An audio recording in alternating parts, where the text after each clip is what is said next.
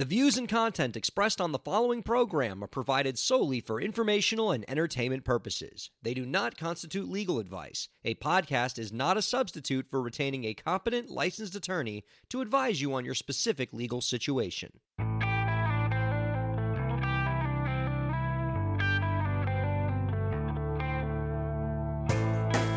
How's it going, everybody? Welcome to the show. You are listening to the Break the Business podcast. I'm Ryan Carella, and it is a pleasure to have you here this week. I'm excited for this week's show. Our guest this week is a dear friend of mine. Love him. We go back forever, and he is a true friend of the indie artist. He is an attorney with the Intellectual Property Practice Group at Parker, Poe, Adams, and Bernstein in Raleigh, North Carolina. He is also an entertainment lawyer who advises a wide range of performers on their trademark, contract, and related issues, and he also knows more about guitars and Sherlock Holmes than you ever will. You can find out more about his work by visiting www.parkerpoe.com, and you can follow him on Twitter at Josh Morales ESQ. Ladies and gentlemen, let's welcome my buddy Josh Morales to the Break the Business podcast. How you doing, man?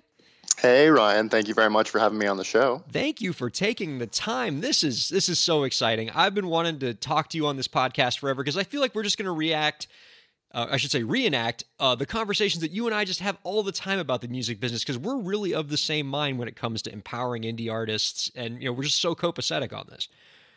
No, Ryan. I think that's exactly right. As you mentioned, you and I go back a long way. We've been, in the entertainment biz for a while, just between the two of us. And I would say, one of the most pleasurable parts of my entertainment practice for sure is referring, clients and matters back and forth with you and joining up when we've had the opportunity. And so to get to talk about these issues, I think, particularly with your listeners and, for the benefit of indie artists is a treat for me. And I appreciate the opportunity, of course. Cool. Well, like most entertainment lawyers, you do have some legal area focuses where you really like to serve your clients well. And a big part of your legal practice in the entertainment space centers around trademarks, registering them, managing them. Many of our listeners, because they're early career indie artists, they haven't done a lot in the trademark space yet. They probably may not even know what a trademark is. So tell the listeners a bit about what are some things that they should be thinking about when they think about trademarks for their music career. Well, I feel that indie artists, in particular, when they think about and they worry about and they become concerned about and they manage intellectual property issues in their career, that's usually coming up in two spots, right? The first, particularly in the music space, but also in film and TV, is always copyright. What are my works of authorship, my musical compositions, my sound recordings? When do they come into being? How do I protect them? How easy is it to register them? And how do I license them? How do I publish them? How do I get them out there in the world working for me? And that's sort of an automatic place to go. But another place where managers in particular, will push their clients is, in addition to developing your content, you need to develop a brand. Right. And so branding is something that indie artists have a lot of facility with and are constantly worrying about. And in some of the tools that you talk about on the show, that you talk about in your book, branding comes very naturally. Right. And so the idea is for indie artists to take that branding concept and start to think about it, with their representatives, but also in their own right, in a little bit more of a legal way. Right. And that's where trademark comes in, because, brand is a loose description for things that indicate the source of your goods and services, right? And that's what a trademark is, right? It's in the simplest terms, legally, it is a source indicator for a good or a service. And so when you're developing a brand and you consider, potential trademarks for, your stage name in particular, or just as a common example, or particularly in the world we operate now, where, a lot of indie artists are going the route of releasing, a series of EPs or a series of singles instead of, your long play album, which is more traditional. That trademark, if you use it, will help you, identify a series of EPs or a series of singles as a body of work that's associated with you. And so that's just sort of a long-winded way of explaining that, trademark has become way more common in the indie artist's arsenal than it might have been originally, or that it might have been originally thought of. So that's interesting. What you're kind of presenting to us is the fact that the indie music industry has gotten to a place now where artists are submitting, fewer songs and submitting them more frequently. So instead of the 12-track album, you might see, 2 or 3 EPs or 12 singles throughout the year. And because artists are releasing fewer works more frequently, protecting the brand is more important? Absolutely. Just because, again, I'll go back to your book, right? Because it's so great. It talks about how easy it is now without, the support of a record label or even a publisher or even some sort of sophisticated management enterprise. The tools are out there for you as an indie artist to not only get your content together, but bring it to the masses, right? And really focus on the quantity and the quality, really, of your interactions with your fan base, and to make them more frequent. And so quite naturally, as a result of that, and this is great, right, we have a marketplace where there is a lot of noise to cut through and a lot of effort that is needed to get through that noise and really get yourself in front of your fans as frequently as you possibly can, and with as much content that is as high quality as you could possibly get it. And so if you use, that trademark, that logo, that color scheme, that stage name, that brand associated with a series of works that you might put out in a given year, and your fans keep you front of mind, focused, right where you need to be, right where your image is clear to them constantly, then it'll be that much easier for you to cut through that noise and get yourself out there in a way that's really going to get your product moving. Well, that's interesting that you brought up record labels and, kind of the old world of the industry. And that sort of drives me to want to talk about another real strong area of expertise for you when it comes to entertainment law, which is just on the contract side and being across the table from some of these big content companies. I want to walk with you through a trend that I've really found interesting with respect to contracts with artists, and that's this notion of exclusivity.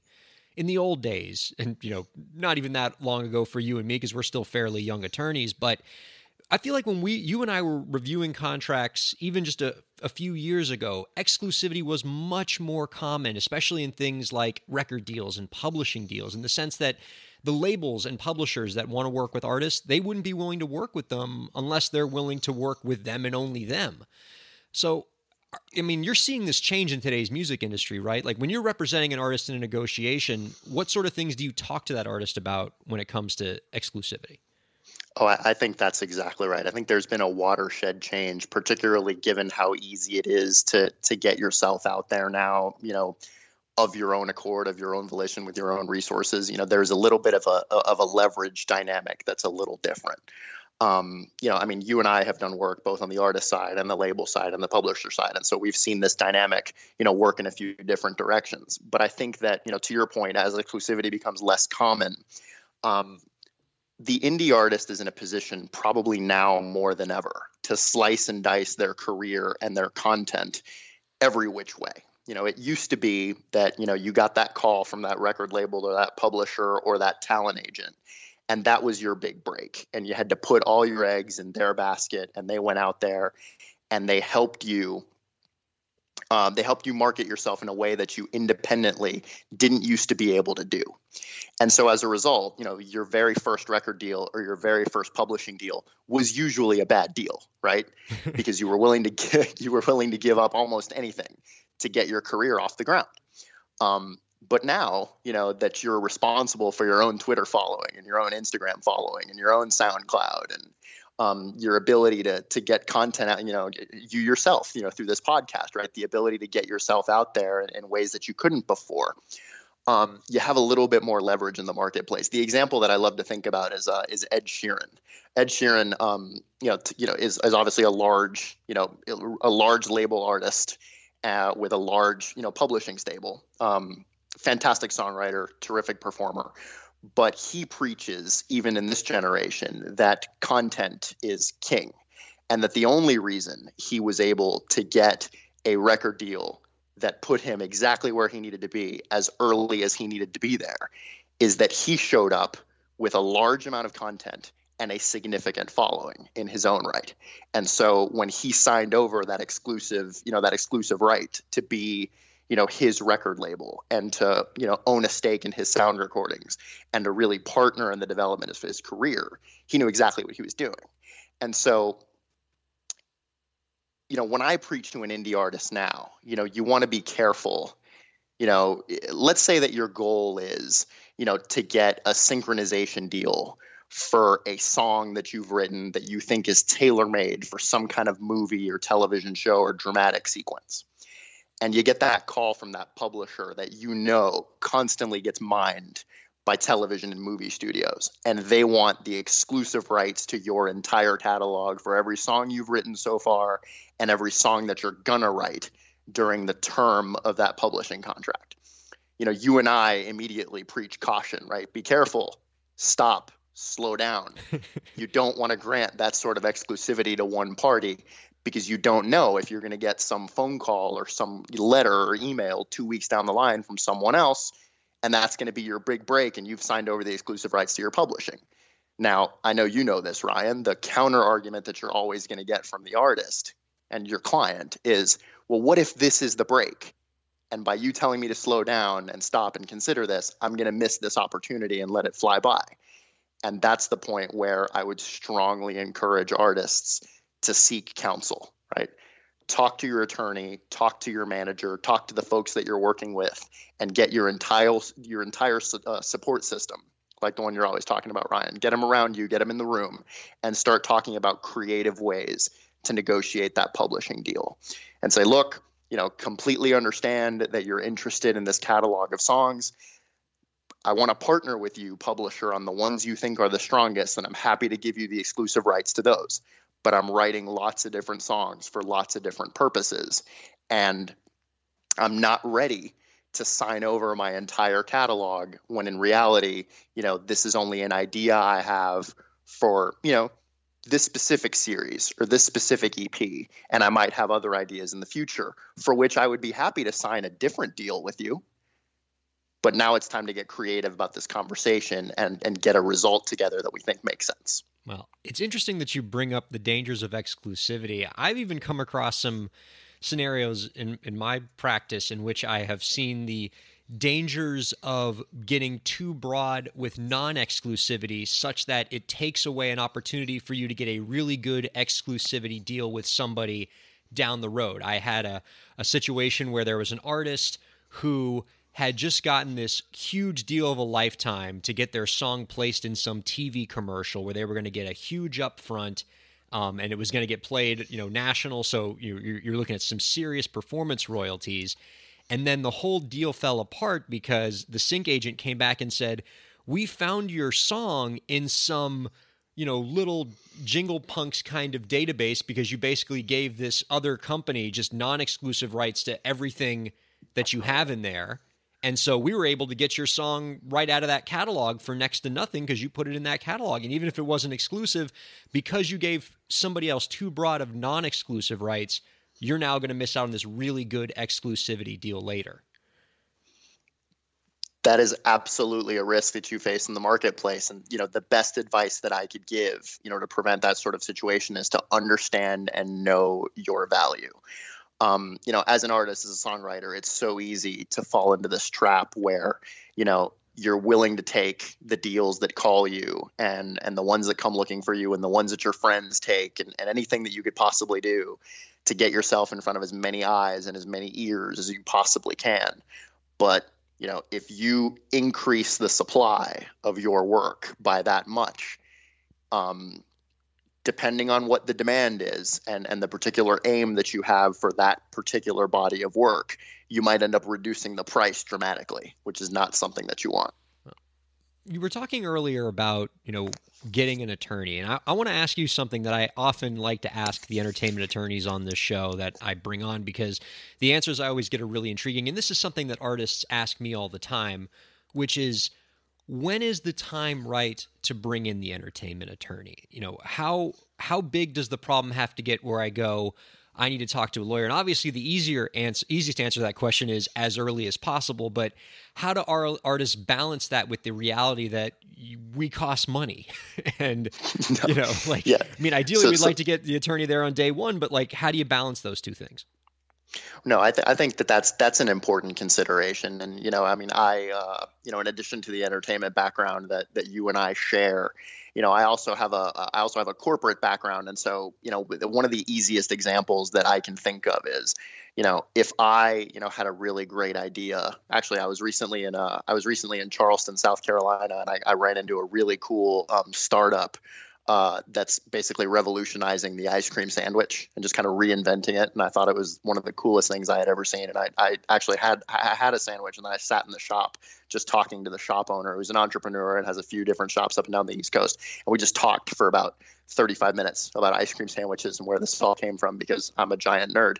But what I'm always telling, folks like that who are in that space is, you might take your ice cream sandwich shop and it might become really big and it might become really successful, and you might attract, a group of investors or maybe even a buyer who's already operating in the space, a strategic, and you might want to enlist the help of bankers and lawyers to help sell your business.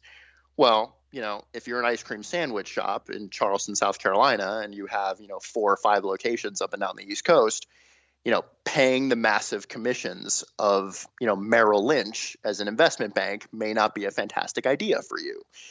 They may not be equipped and set up to sell a business of your size. They may not have the contacts that you need with the potential buyers who would be interested in a business of your kind. And, despite their reputation in the marketplace for being the best in the business in terms of investment banking, it may not be a great choice for you. And so is the same for indie artists who are considering hiring counsel. You want somebody nimble, you want somebody agile, and you want somebody who's going to have the cost sensitivity and flexibility to grow a relationship with you. And so, Ryan, you and I can identify, those of our friends in the marketplace who are in a position to practice law in this particular way. They work with lots of indie artists. They're really capable and they have lots of fun doing it. But these are the guys that are coming up with, the flat fee arrangements. The ladies who are going to walk in and, have the experience to be able to not only keep their fees reasonable and work flat when they can and work with blended rates when they can, but who also have been out there pounding the pavement, talking to exactly the kinds of people who are handing out the opportunities that indie artists like you are really going to be interested in. And so, finding the right fit is not only makes sense in terms of fees, but makes sense in terms of experience and in terms of access to opportunities. And then, as you rise and you get larger and your problems become more complicated and all of a sudden, you're not just writing songs and making videos and getting synchronization deals, but, you might have a merchandising operation, or, you might be in the middle of, a distribution deal where your music and your merch is now going to go across the world. Then you might think of, growing your representatives into those who have particular niche experience doing the kinds of deals that you're doing. And that's obviously going to get a little bit more expensive. And you might be working with a different kind of lawyer and a different kind of law firm.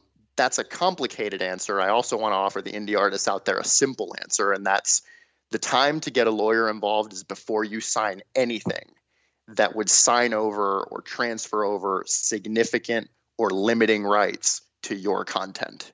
That's when you really want to start thinking about making sure that you understand all of the ins and outs of all the words on the page and make the right choice for you. That's very well put. And I do appreciate your insight of sort of there's a lawyer for every stage of your career as an artist. If you're really just getting started and you just don't have the funds there are fantastic pro bono organizations like the Volunteer Lawyers for the Arts that can, bridge the gap until you get funds together. Then you can work your way up to kind of, generalist entertainment, solo practitioners, small practices, boutique practices that can, work out some creative fee arrangements for you. And then when you get to these really complicated operations, like, a lot of the top shelf indie artists have, then you need a certain kind of law firm that's really able to handle the load. That's a really good way of putting it, Josh. So I would be remiss if I didn't take advantage of another area of expertise for us having you here. We love talking pop culture around here whenever we can, and you are unusually knowledgeable on all things Sherlock Holmes. I'd go as far to say you are a legitimate Sherlock Holmes scholar, and whenever any new Sherlock Holmes thing comes out, whether it's that new CBS series or with Johnny Lee Miller and Lucy Liu, or it was the Jude Law, Robert Downey Jr. Sherlock Holmes, I always give you a call and say, should I go see this? What do you think? And now we have another situation like this again because there is a Will Ferrell, John C. Reilly Sherlock Holmes movie. And it has been panned by the critics. I think it has an 8% on Rotten Tomatoes right now. But I have known you sometimes to kind of go off the board and zig when others are zagging. So let me ask the Sherlock Holmes scholar, have you seen the Holmes and Watson movie, and what did you think? All right. So first of all, I had a feeling that you might do this, on the show rather than just give me the usual phone call that you would. And I want you to know, I'm going to give you what I would usually give you, which is a no holds barred assessment. You're going to know, honestly what I think about this, and now all of your listeners are going to know as well. So I'm not going to sugarcoat this for you, just because we're in front of the masses here. Right on. Well, we all would benefit from your expertise on this. So I have seen the movie, and I guess I always get a little nervous, whenever I get nervous and excited, excited because there's new content that I'm interested in. That's going to be a new treatment of these characters and of these stories that really truly are timeless for me. I think that, probably maybe 13 out of the 15 preceding years, I've read all 56 short stories and all 4 novels kind of over Christmas. It's a little bit of a tradition for me. And so whenever there's new content like this, I always like to think about it in 2 ways. First, I want to keep an open mind, and I want to know, in my heart of hearts, do I think this is a good movie? Do I think this is a good television show? Sort of in and of itself, which is what I think the critics have been talking about lately with Holmes and Watson and Will Ferrell and John C. Reilly in particular. But then I also want to ask myself the question after that, do I think that this is a good Sherlock Holmes treatment? Okay. A good piece of Sherlock Holmes content? Would I consider this, in a very nerdy way, canonical? Would I put it up there, next to my, Arthur Conan Doyle books and say, I'm going to think about this Blu-ray the same way? And, a lot of my fellow Holmesians out there have an extraordinarily high bar for that, right? And for some of them, it's a legal thing, right? Is this something that was either in the public domain from a copyright perspective, or something that the Conan Doyle estate licensed, or, is it just a straight remake of an original, Holmes story, one of the original 56 or 56 short stories or 4 novels? For me, I really love the reinventions. Oh, really? So you're not like a real devotee. Like if it's not just like the Arthur Conan Doyle story, I hate it. Oh, no, nothing like that. I mean, I think I probably might have to be British to be that highbrow about it. Nothing against the Brits. I mean, they obviously literally wrote the book on this. But I think, to your point about Robert Downey Jr. and Jude Law, seeing a Victorian era, Holmes style mystery where, your beloved characters are reinvented as action heroes, but they remain intellectuals and they remain, with those character qualities and traits and themes that we all knew and loved from the books. I thought that was incredibly interesting and a lot of fun. I'm a big fan, as so many people are, of the Benedict Cumberbatch television show or miniseries Sherlock, where, they take, again, a Holmes-style series of mysteries with characters with the familiar traits, and then they just park them in the 21st century as quote high function in Benedict's case in particular as a high functioning sociopath, and I thought that was tremendously interesting. So I was actually kind of looking forward to Holmes and Watson when I saw the trailer, because I thought it would be fun to sort of reinvent him as a buffoon. What if, he had all of these sorts of, most observant person ever qualities, but he was just kind of an idiot and he gets it all wrong in the end, despite having all the premises be there and be accurate. The conclusion is somehow wrong and he has to fix it. That is something that I didn't think had been done before. And I was really looking forward to, obviously, as you and I are, having been a fan of the Will Ferrell, John C. Reilly work, liking it in Talladega Nights, probably loving it in Step Brothers. I was pretty much, as excited as I could be getting ready for this movie to come out. And, to tell you the truth, I'm not sure that it deserves all of the flack it's been getting from the critics. I think one thing that was sort of frustrating is, it wasn't a great Will Ferrell, John C. Reilly movie, but that's just because our standards are so darn high for them. Okay. We've seen them do extraordinarily better with a better screenplay that was just better performed and better executed than I think Holmes and Watson was. And so that was a bit disappointing. I would have been ready, given the treatment, to say that it was canonical, to say that, the reinvention didn't go so far as to do away with what we needed it to be in order for it to be a good piece of Sherlock Holmes content. But I think what ruined it for me, if I'm being totally honest, is that, not once, not Robert Downey Jr., not Benedict Cumberbatch, not any of our, beloved older stars of yesteryear who have donned the deerstalker cap. Have we ever seen? I mean, look, we've seen the ego a lot, right? You read about it, you see it in the books, you see it in the novels, but it's almost like the Sherlock Holmes character transcends that ego, because he's not doing it for the public adulation, right? He's doing it because it's challenging and it's sophisticated and it's about the greater good. And that's what drives, his ego, right? That's the essence of the character. But just to watch the Will Ferrell character just bask in that spotlight and want to be on the front page of that newspaper and want to show off just kind of broke the spell for me. Just because I think that's just so far removed from what we expect, from the character. And then, you're willing to let some things go, Never in any of the books is the deerstalker cap ever mentioned. That was added by an illustrator years later.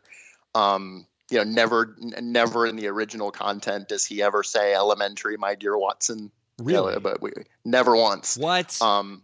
Yeah, that actually came out in a television show called The Return of Sherlock Holmes in the early 20th century. It was the first time you ever heard that phrase. And both of those are in this Holmes and Watson movie, as the impetus behind some pretty cheap jokes that were pretty funny and drew some laughs. And I thought that the character development was a little bit far from being a true Sherlock Holmes movie. They might have taken it a little too far, but I still enjoyed the movie, and I don't think that it deserves, quite the panning it's been getting. Well, I do find that to be a tendency sometimes in Hollywood where, once there's sort of blood in the water and it's like, oh, now it's trendy to hate this movie, like everybody just sort of dumps on it. And something that maybe should have been like a 35 in Rotten Tomatoes becomes an 8. I would say, I think you're kind of seeing that, piled on, in the marketplace as you kind of keep an eye on what the critics are saying. And as a result, what the social media says, I'll throw them a bone in this way. I've never once seen in a movie or a television show, in a movie or a television show that wasn't specifically about this idea. There is a little vignette in the beginning of this movie about what it must have been like for Sherlock Holmes to be a child. And I thought that was kind of fun to see, on the silver screen and treated as a comedy. I thought that was interesting. And there's, there is, an homage here and there to the original character. You get a throwdown in a very important moment of, whenever you eliminate the impossible, whatever remains, however improbable, must be true. Right. And so, if you're a Sherlock Holmes person, whenever you hear that, you immediately get excited about what's going to happen next. And there was that payoff in this film, too. And so, if you're a person who likes, Will Ferrell and John C. Reilly, or, has even a passing interest in Sherlock Holmes, I think it's an interesting enough treatment that I would go and check it out. I think my expectations were very, very high. I think I had some good reasons to be a little disappointed with it, but still worth watching, I think. Wow. You are a tremendous attorney and you have a lot of legal knowledge. I feel like even that is dwarfed by your appreciation and love for Sherlock Holmes. like if you could find a way to make 6 figures, appreciating Sherlock Holmes, I feel like that would be your career choice. I will say this, much like my ability to talk to people, I wouldn't say even my ability, but just my affinity, my interest in talking to people about guitars. I would say to both the ladies and the gentlemen out there, if you happen to be, in a relationship, and it doesn't even have to be a romantic relationship, it could even be a friendship, with somebody who's not as into Sherlock Holmes as you are, nothing that I just went over should be considered like first date conversation. It's just not a good idea. well, I'm glad that our first date on this show was, an extensive Sherlock Holmes discussion. And I imagine a lot of the indie artists are pissed right now because in the intro, I talked about how you knew a lot about guitars and Sherlock Holmes. And I'm sure all the listeners thought, oh, good, he's going to ask him some guitar questions because we're musicians and that's what we care about. But nope, 15 minutes on Sherlock Holmes. Well, if that's all we have time for, it is your show, and I want to be respectful of that. But anybody who is interested in that discussion, I mean, you did hand out my contact information. Feel free to tweet me, and I'll talk to you about guitars all the live long day. Well, we're going to have you on again soon, Josh, and we're going to make sure that we have a nice guitar discussion so that people can benefit from your expertise there. But how about a music business question before we let you go this week? Sure. Do you have any last tips to share with the indie artist listeners out there to help them move their careers forward? I love this question. I know that you ask every single one of your guests this question, and it's one of the really valuable things that I think you do, for indie artists. And I'll compliment you on that. I mean, in terms of this podcast and the wonderful book that you've written, you really do have the indie artist and their best interest at heart all the time. And you see it in your practice, and you see it in the way that you represent clients and the way that you advocate for them. And it's been my privilege to work alongside you on a lot of these issues and to see it firsthand. And so, I hope I'm sure all of your listeners know and understand that at this point, but I think it's worth repeating. In terms of my advice, I would say really it's twofold. Number one, be constantly creating. Always think about your product, your content, what you're putting out there, and try to give your fans as much as you possibly can, as frequently as you can, because you never know what exactly is going to resonate and what exactly is going to become that soundtrack to somebody's life who's just going to follow you and stay with you and patronize you as much as they can. And so that, I think, is number one, first and foremost. But the second thing I would advise them to do is never stop learning and never stop communicating. If you haven't read Ryan's book, definitely do it, and then read as many more as you can after that, because there's never enough that you could possibly learn about how to march your career forward. And in terms of communication, remain in touch with your support system, with your stable of people who are behind you, and with your fans, of course, but not just about you, not just about your content. Patronize your friends, patronize your colleagues, celebrate them publicly, and just make sure that you're always part of that conversation on the great independent content that we all have access to now because of the tools at our fingertips. We've never been in a situation or in a market like the one we're in right now. And the thing that I want to be listening to is the next thing all the time. And so that's a great place to be. And it gives us a window that we haven't had before to really enjoy some really great content. And, for people like you and me, Ryan, it's just a really fun opportunity to constantly be involved in that process. No question. And if you want to strike up a conversation with Josh, you can follow him on Twitter at Josh Morales ESQ and check out his website, www.parkerpoe.com. Josh, it has been a pleasure, my friend. Thank you so much for joining us this week. No, thank you so much as always for having me, Ryan, and I look forward to the next nerdy conversation we have, whenever that is. We will see you all next week on the Break the Business podcast.